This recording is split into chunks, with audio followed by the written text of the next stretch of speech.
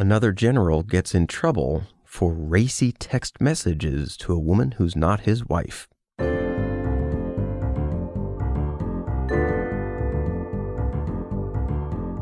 Welcome back to USA Today's Cup of Politics. I am Paul Singer, the Washington correspondent here at the nation's newspaper. And this week we're digging into this very odd story about sexual misbehavior in the military. Our colleague Tom Vandenbroek has been reporting for the past year or so on a series of basically bad generals, senior Pentagon officials who have been involved in sex scandals, frankly, not far removed from what we're seeing in Hollywood these days. And some of the things he's found have been shocking and surprising, not, I suppose, because of the behavior themselves. Boorish behavior is not really all that unusual amongst, the American public, I suppose.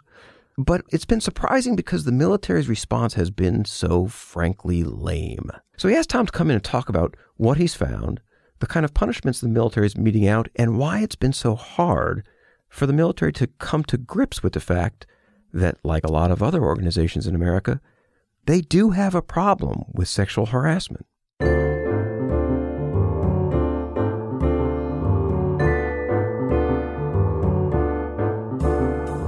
Tom Vandenbroek, thanks for joining us here on USA Today's Cup of Politics. Paul, it's great to be here. I love what you and Taylor have done with the place. Yeah, we fancied it up a little bit.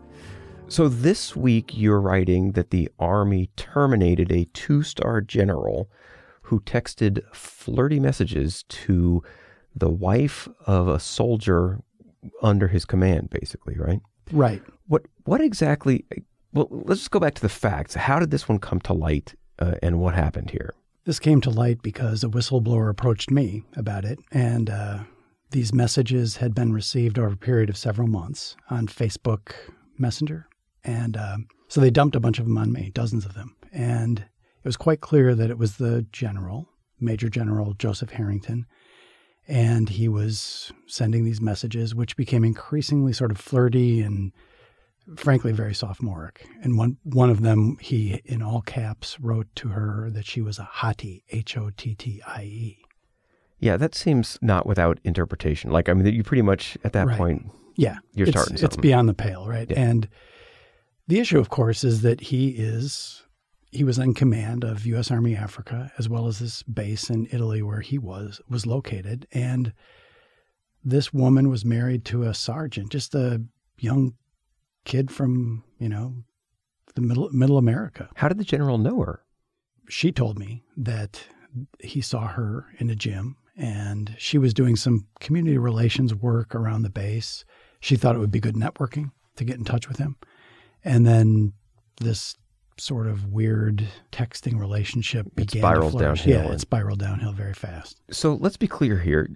We don't believe there's any sexual relationship ultimately. No, she told me nothing like that occurred. She got cold feet when things started to get a little bit weird in her mind. And she decided she didn't want anything more to do with it, nor did her husband, who found out about it. So what's the crime here for the general? I mean, this is the part of military discipline I don't fully understand. We've all heard the term conduct unbecoming an officer, and it's a real thing. You can't do that. There's the sense of good order and discipline. You can't have, a superior officer, or even in the civilian world, you just can't have somebody who is in a position to influence your career or, and in this case, send troops to war. Right.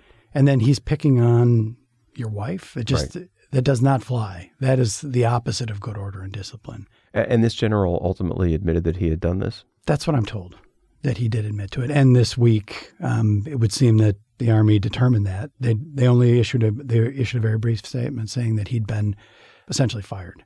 So he'll be brought back to the United States and he'll serve out his time while they complete the investigation and then determine at which rank he'll retire, which for him will likely be lower than the 2 stars he's at. And if that's the case, then he'll lose likely tens of thousands of dollars in pension per year. I think you and I have discussed this before, is that part of the punishment for these activities is just that, is that you can be basically docked back to where you were before they decided you were a bad guy. They determine the last rank at which you served satisfactorily. Yeah, there's some concern that they'll just look at, because I've talked to victims advocates about this case in particular, that they will just look at this case and say, okay, he was a major general when this occurred. He did not serve honorably or satisfactorily, and this ranks, we'll dock him back one. Will they look further to see if there was a pattern here? Right. To see if this was the one time that he's done this in his entire life, Well, and this is the interesting question, because you've been finding these cases repeatedly. I mean, I think it was the Navy Commander Cervello was the one you found prior to this one. Right. This is, as we have affectionately called him around the office, Grabby Santa. It was a case of a guy who got grabby at the office Christmas party. And the issue was not only that, it was that his bosses knew and didn't do anything. That is the issue. And the key issue is that his boss isn't just any boss. His boss is the top sailor in the Navy. He's the Chief of Naval Operations, wow. Admiral John Richardson, who's a member of the Joint Chiefs of Staff. And this incident, I'll just go over it real quickly. Yeah. This goes back to Christmas 2016, a drunken Christmas party inside the Pentagon. Also not a good idea. Not a good idea, never a good idea. And Cervello, according to documents that we obtained, was making lewd passes at a number of subordinate young officers, women officers. He slapped a senior civilian woman on the ass. And this continued, and they went out to dinner, and he pursued another woman a young officer who'd obviously been drinking. Within days, there was an investigation that was launched. So this is December 2016. Right, December 2016. Within days, a Navy captain comes back and says he found evidence that showed Cervello was engaged in predatory behavior. So wow. I don't know what kind of a red flag you need at that point, right? And this guy, and Cervello had, he was the chief spokesman. Chief spokesman. For the Navy Chief of Naval Operations. Right. And he had supervisory positions over some people, right? Well, not necessarily supervisory, but he outranked them. Yeah. So he wasn't, they weren't direct reports to him necessarily, but they would obviously have to pay deference to him. He was a ranking officer. The issue for this was that, there's this report that finds that he's engaged in predatory behavior. Which his bosses clearly saw. Yes, they should have seen. And it launched a Navy Criminal Investigative Service investigation as well, a formal investigation. Wow. But one of the initial findings and recommendations was that this guy be put in a spot where he had no contact, basically, with young female officers. And this is in December, right? Until I started working on the story in August and into September, when I made a FOIA request for this, he had still been Richardson's spokesman. He was still in the same position. Still in the same position. Facing no restriction or punishment. No, none at all. And until I FOIA'd it for the materials, he was still in that job. And then suddenly he was reassigned. I still don't have that FOIA filled. Well, what do we know about what discipline he's facing now? Well, we don't know very much at all. We know that he's no longer on that job, that he's no longer the CNO spokesman. He's in another spot, but we don't know what's going to happen to him ultimately. And you told me, I think at some point, that his boss, Richardson, had recommended him for some other job or something? There was a job open to be the chairman of the Joint Chiefs of Staff spokesman. Wow. And there's some question as to whether Cervello was, in fact, a candidate for that, or whether he was just merely speaking to General Dunford, who is... Chatting about it. Yeah, or just chatting about it. So the Navy says no. The Navy says he was never a candidate for that, but... Well, okay, so we'll see. We will see. But the fact of the matter is that Richardson had this guy on his staff for 6 months, knew that these allegations had been made against him, knew that a recommendation had been made by the IG that he be essentially quarantined, and did nothing. Well, back up just a little bit. I mean, this is just a term of art, but it was an investigating officer. It wasn't the IG who made this recommendation. Now, NCIS went back and looked at it more fully. Don't have that report yet, but they reached some of the same conclusions because ultimately Cervello is gone. Right. So the question is, when did Richardson formally know that this guy was a problem? Right. Now, he should have known or could have known within days. Well, why does this keep happening? I mean, what intrigues me about this is you are, one of our Pentagon reporters here at USA Today, and yet this has become almost a full-time beat for you because these cases keep appearing. There's more than one or two, and it keeps happening. It does keep happening. The question is,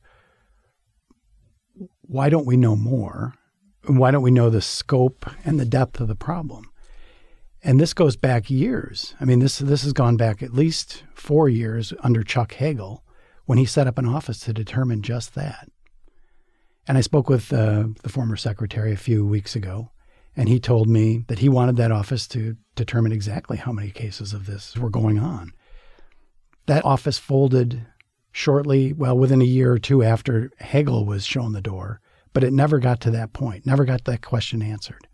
So it's still unanswered. We do know from some of the reporting that I've done that there are about 100 instances of misconduct every year since 2013 among senior officers and some senior civilians.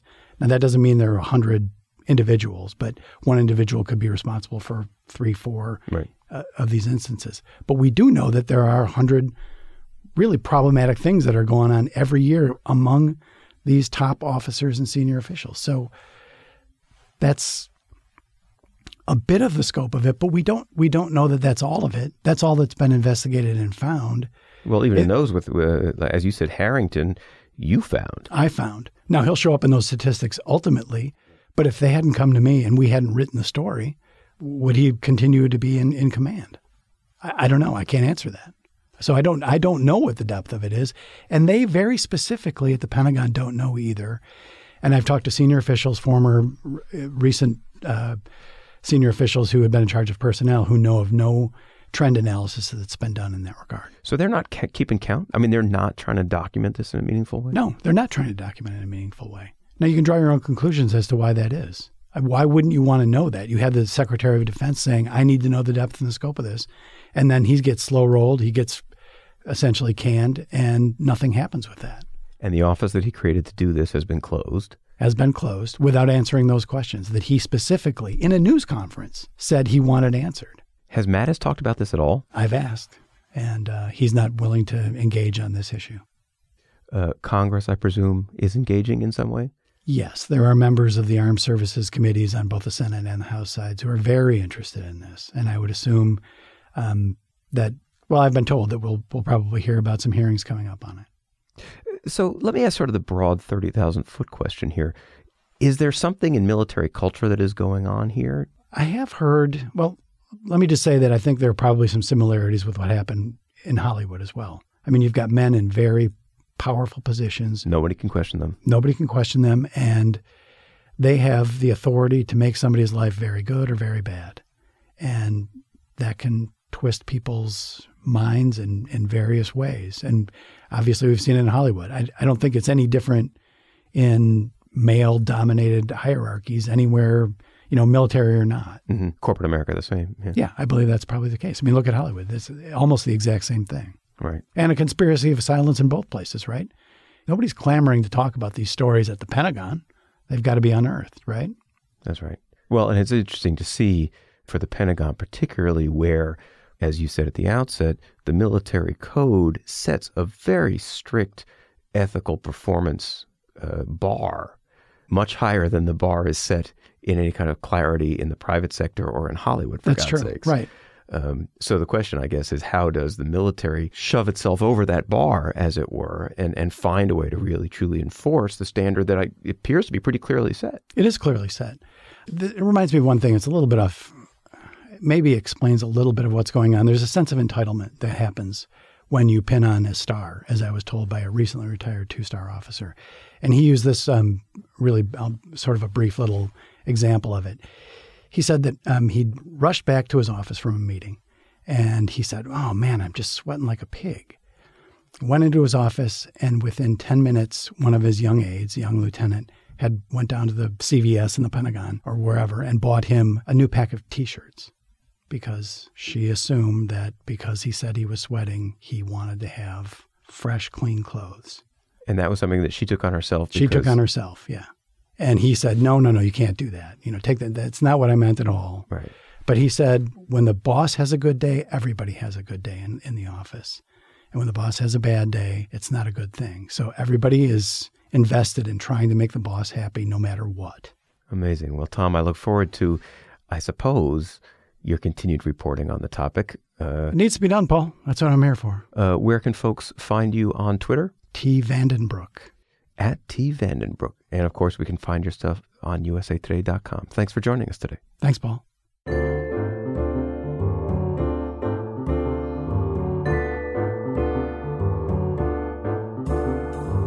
Tom still has a couple of stories coming out in the next couple of weeks. I hope you'll keep track of us here at usatoday.com. These are stories we think are important to write. We're getting some pushback from the military. How come you're only writing the bad news stories? And I think the answer is because they're going to continue to be bad news whether or not we write the stories. And if we write the stories, I think we help the military begin to focus on what it needs to fix.